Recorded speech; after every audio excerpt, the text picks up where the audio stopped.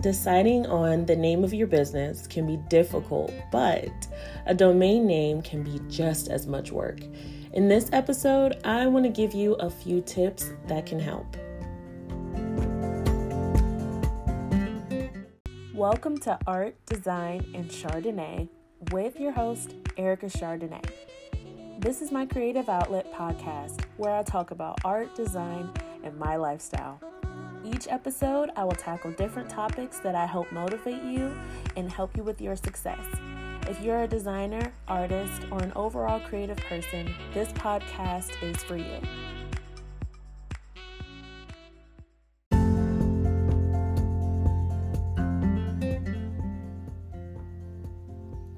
Hi everyone, and welcome back.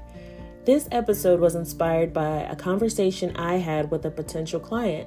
If you don't know what a domain name is, it's the web address for your website. So for example, mine is www.ericachardonnay.com. There are some hosting sites that offer this included, but personally, I encourage my clients to use a separate service. The reason why is if you choose to use a different hosting platform, then it'll be easier to transfer. I was unfortunately unlucky when I started out in my career because they were not separate. I couldn't transfer the domain name to another hosting platform, and therefore I lost it. Choosing a domain name is important because you want to look professional, especially for e-commerce.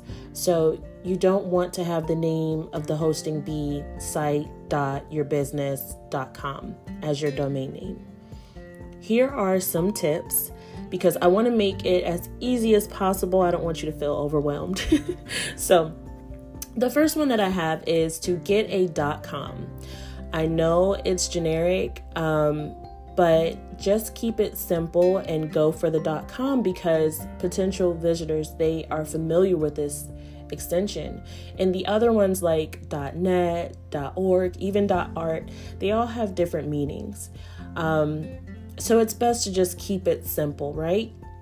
Number 2 is keep the actual name as short as possible.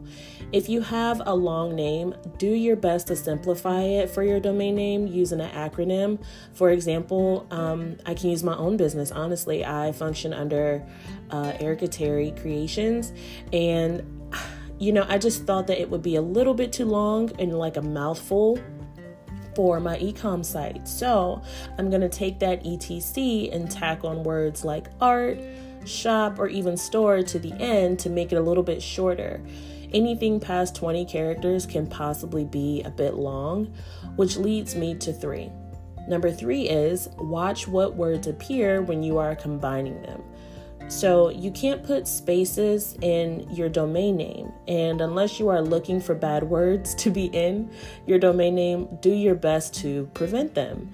You just don't want to send the wrong message. So make sure it's easy to pronounce, avoid numbers, and check your spelling. Number 4, make a list of your name ideas. There may come a time when you are searching and, the list may be growing, but at the same time, they also may be taking when you're typing them into sites like hover.com. So it's best to have as many options as possible. Because if you try to purchase like maybe someone else's domain or something like that, there can be a huge fee. So do your best to make the biggest list possible and run through each one to see if they're taken. And also if you're searching for a trademark and it's already taken, then you kind of can go from there as well. Number 5, you don't have to marry your domain name. You're like, wait, Erica, what are you talking about? So let me break this down. Potentially, yes, you are thinking long-term, right? Any of the domain names that I have had, I never planned on changing them. Now, does this mean you can do this all the time? Of course not. As a matter of fact, I only suggest doing it in the beginning because you are growing. My portfolio site had a different name when I started out, so I've only been divorced once, but I don't plan on doing that again, especially since I am growing in my art career. So, when choosing your domain name, try to make all of your decisions as final as possible. Do your research, add your keywords, and listen, we all have to start somewhere, so grant yourself grace. If you haven't yet, follow the podcast on Instagram at ADC Podcast. Also, if you have any requests, you can go to ericachardonnay.com/podcast, and the link is on that page. Until next time, thanks for your support and listening.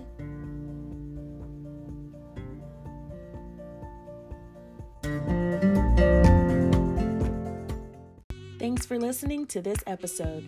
I'm on Instagram as EST Creations.